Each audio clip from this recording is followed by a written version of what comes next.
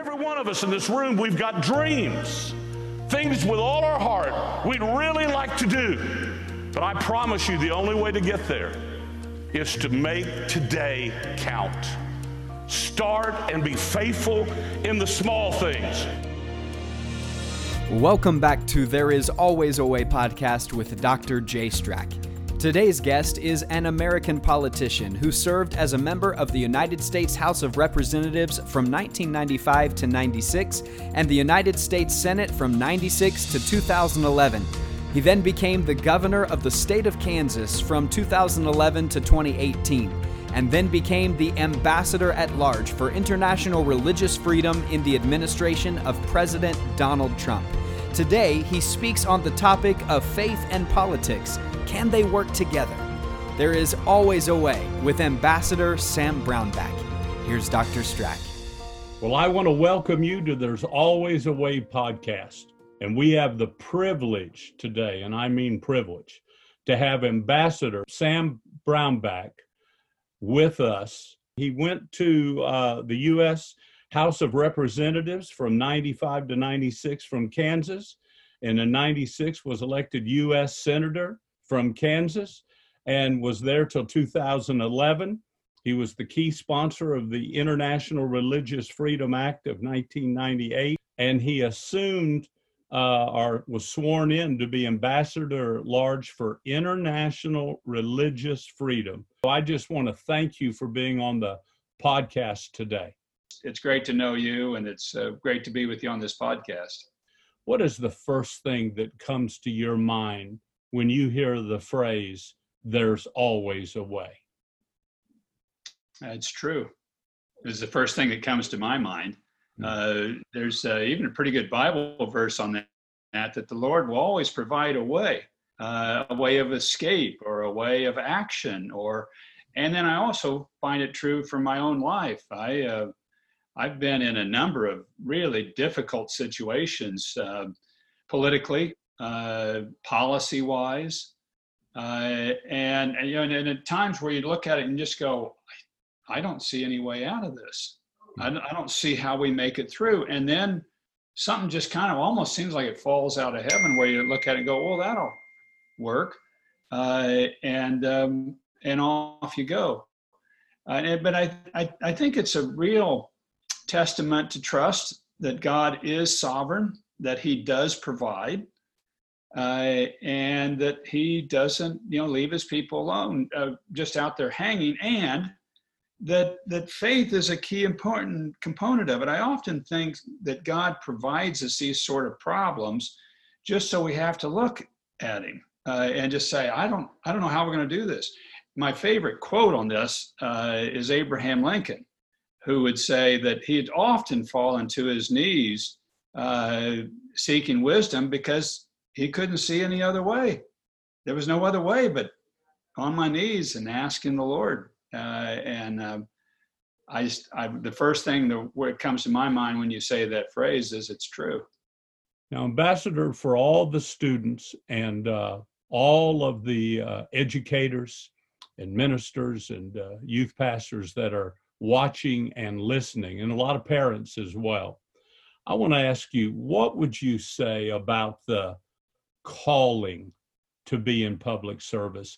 And is that preacher talk, or is that reality? You're a lawyer, you're a businessman, an agricultural guy. I mean, you're not just a guy sitting in seminary, as important as that is. But was there a special call? I mean, I believe I have a call to the ministry, but I begin to believe there's a calling for public service. Oh, I absolutely believe that. Matter of fact, when I came in the class of 94, and this was the first Republican control of the Congress in 50 years. And I was in that class, and that was when Newt Gingrich was the first Speaker of the House. And boy, we were pretty rambunctious. And there was a lot of stuff that was flying around. But you could go around that room and ask various people, well, how'd you get here? Because a third of us had never held public office before. No public office. And, what people would say, well, honestly, I just really felt a call of God. I felt very concerned about what our country's doing. And I ran. And I was a veterinarian. I was a practicing veterinarian. I was a activist. I was this or that. And you'd go around and you would hear people talking about their different callings that they had. I had one friend who had given up on politics altogether. And he had served the state legislature. He was done. He wanted to just go fishing. I'm done with all this stuff. I just want to go fishing. And he had a heart attack. And he's laying there on the gurney and being taken care of. And Lord gives him, said, I'm not done with you. We're not going fishing. We're going back into the U.S. Senate. And that was his calling, to go into the U.S. Senate. Goodness. So I absolutely believe that these are callings. And indeed, if you don't feel the calling, I really kind of question whether you ought to do it or not, because it's a difficult task with lots of peril. Oh, my soul. It reminds me of the Roman Colosseum. You don't know who's coming out that next door.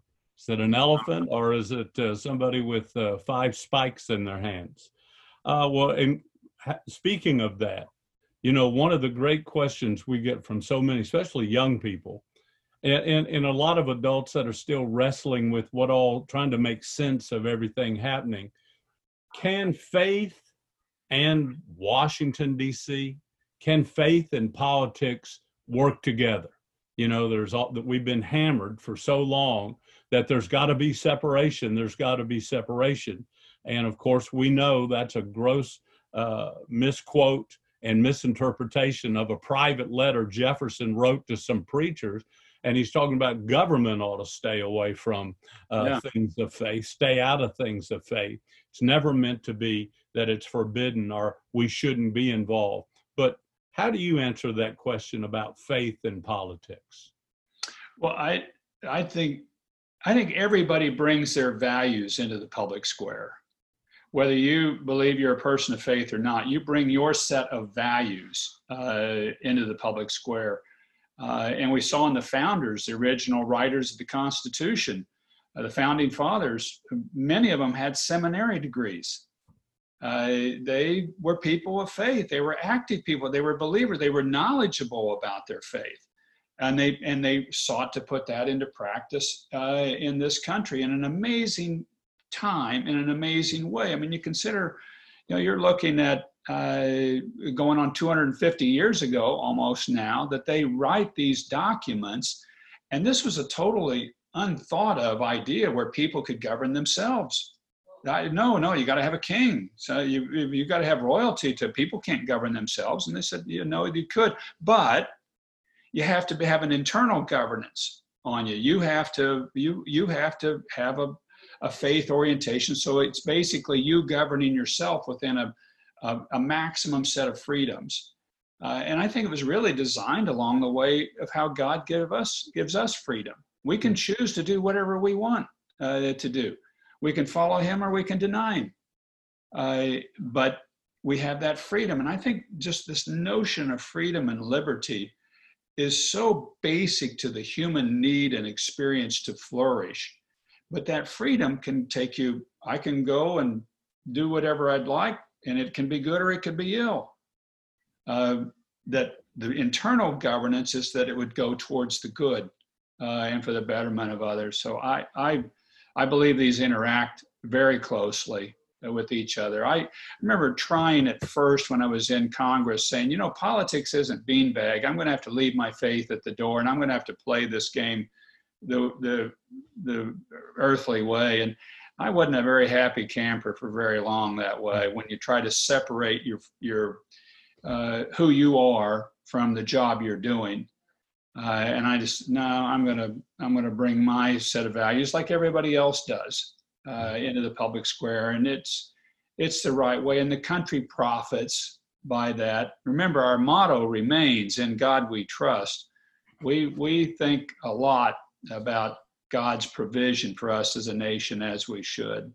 Again, one of the things I admire about how you steer that particular office, if you'll let me use that term, where you are, is that some people think that people of faith are going to get there and then try to impose their religion and their faith on everyone else. And yet here you are every day fighting for religions and minorities, and it may be 50 of a religion some of us may not have ever even heard of before, but we're fighting just as hard for them as we are for our own religious liberty. So I'm amazed that sometimes people think that, well, people of faith are going to DC and they're trying to impose no, they're just trying to follow through on everything they know to be true and good and righteous and a benefit to all. Absolutely. And God doesn't impose his faith on us. He didn't make you a robot and say, okay, Jay, you've got to follow me. That was a free decision on your part. And well said. And that's so I have people say to me that religious freedom is really kind of God's freedom to man. And no government has the right to interfere with that, no matter what choice you make with it, whether it's any faith or no faith at all. Or you may decide that you want to be an atheist or an agnostic, or you want to be a Baha'i or a Buddhist or a Muslim or a Christian, whatever the case might be. But that's your inherent right as a dignified human being. And countries then flourish when they allow that to take place. And they protect people's rights to make dignified choices of their own soul. This is why, and it's such a foundational freedom, because we look and we see that countries that get this freedom right, then they're generally much better on other freedoms too, on freedom of speech, on freedom of assembly, on freedom of press. It's really one of those, you and I both like football. This is kind of the basic blocking and tackling piece of kind of running an organized society. You get this one wrong, you're not going to be doing anything else. You got to get this one right. There's a lot of criticism in the world today, and a lot of confusion and a lot of chaos. What do we say to students that are looking around and seeing all the chaos and the volume and the noise? I love Central Command. It has a great phrase. There's a lot of noise in the system, implying there's some chatter, there's some things going on we've got to be concerned about. Well, there's a lot of noise in the system today. So what advice would we have for those that are trying to navigate in the confusion and the noise and the chaos and the criticisms out there?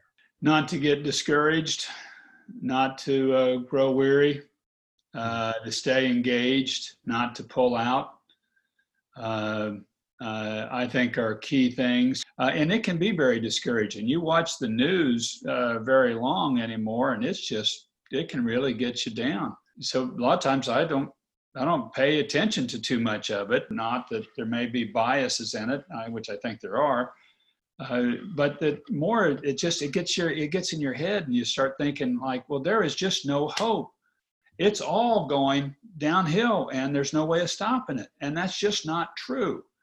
The thing about America is that this is a very dynamic, noisy nation, and it was always designed to be that way. Everybody was supposed to be able to have a voice. They were supposed to be able to bring it into the public square. There was supposed to be robust discussion. I wish it would be more civil, but there was always designed that this would be a noisy democracy, and out of this would come some valuable movement forward of the nation. And it was always meant to move slowly as well. The process itself to move and to change things was always designed to be one that would be very slow to allow people to adjust to things and systems to adjust. So Don't be disappointed with the speed, and don't be disappointed with the noise. That's part of the system, but just keep focused and keep your values really front and center and moving them forward. Wow. What a clear word. I heard in one of your speeches that 80% of people live in places where religious freedom is under attack. That's correct. That there's some level of restriction on their religious freedom. In some cases, it's huge, and there's a death penalty associated with not going along with the majority faith. In other places, they're much more modest and minor, and in other places, still, you're finding this penetration of technology and the intelligence systems to controlling people, where you've got cameras and artificial intelligence and facial recognition, to where people are allowed to do kind of anything they want except participate in their religion. And we're starting to see those systems penetrate more and more, which is the big part of what I'm really concerned about, Jay, because the technology is all there to do that. And we think the oppression of the future is going to look much more like what you're seeing in Western China now, where you've got these high-tech systems that allow you to do anything in the society kind of you want, except practice your faith.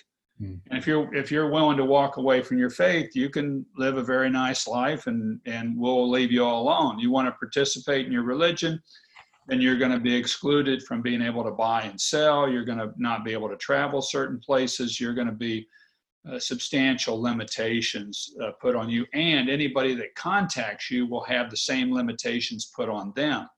So you're going to be isolated, or you're going to be pressured by your own peer group to not participate in your faith. So these sorts of new systems of oppression are ones that really have me concerned, because they're pretty inexpensive once you get the information loaded into the system. These are not hard systems to operate, and they're not expensive systems. Well, we're so grateful. We encourage our students to wear a bracelet that says "One with Them," and it looks like barbed wire. And we're trying to give our students several ways to be involved, in our student leadership university programs. Give them a way to be involved, to pray for those that are losing their freedom, to know them by name, and to right now as a teenager begin to support those causes that make a tremendous difference. Last question to a man that I already know the answer. Are you an optimist or a pessimist with everything going forward? Yeah, I'm a complete optimist. I think they're tough times. I don't have any doubt about that. But often we've got problems. There's always problems that are going on. And a lot of times when you see all this difficulty and churning, what's happening really is the problem is being surfaced. It's kind of like the dross from silver. It's got to be heated up enough that you can get it to the surface to take it off. And that's what I believe is happening, honestly, is that you've got all this stewing and heat and problem. But what it does is it surfaces problems. We have racial issues in the United States. We've got problems with religious freedom.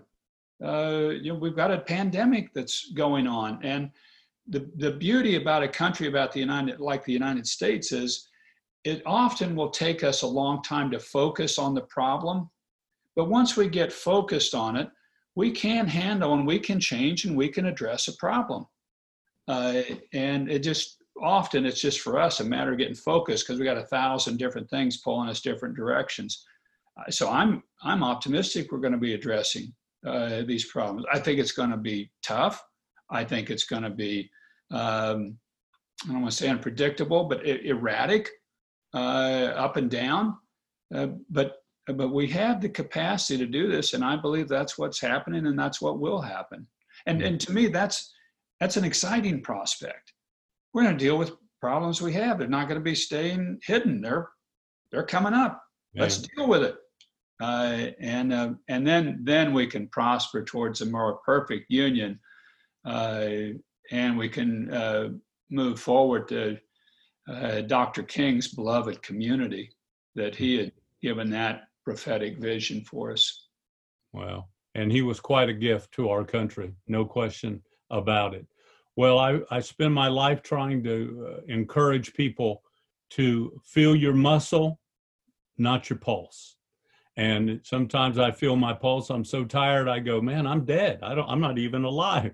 And there's other times that my pulse is racing out of control. So if I can always remember, feel my muscle, not my pulse. I can usually handle most of these things. Ambassador, thank you. I mean that. I pray for you. I just respect you, and I'm very grateful for what all you're doing. Thanks, Jay. God bless you and your group, and appreciate you, and keep up the great work. Thank you, sir. Take care. You too. Bye-bye. And thank you for listening to There's Always a Way with Dr. Jay Strack. If you enjoyed today's episode, share it with a friend by taking a screenshot and posting it to your story, or tagging us on Instagram or Twitter at the letter J Strack 007. If you haven't yet, we'd love for you to rate and review the podcast. Because of you, others are able to be encouraged and equipped by these incredible episodes.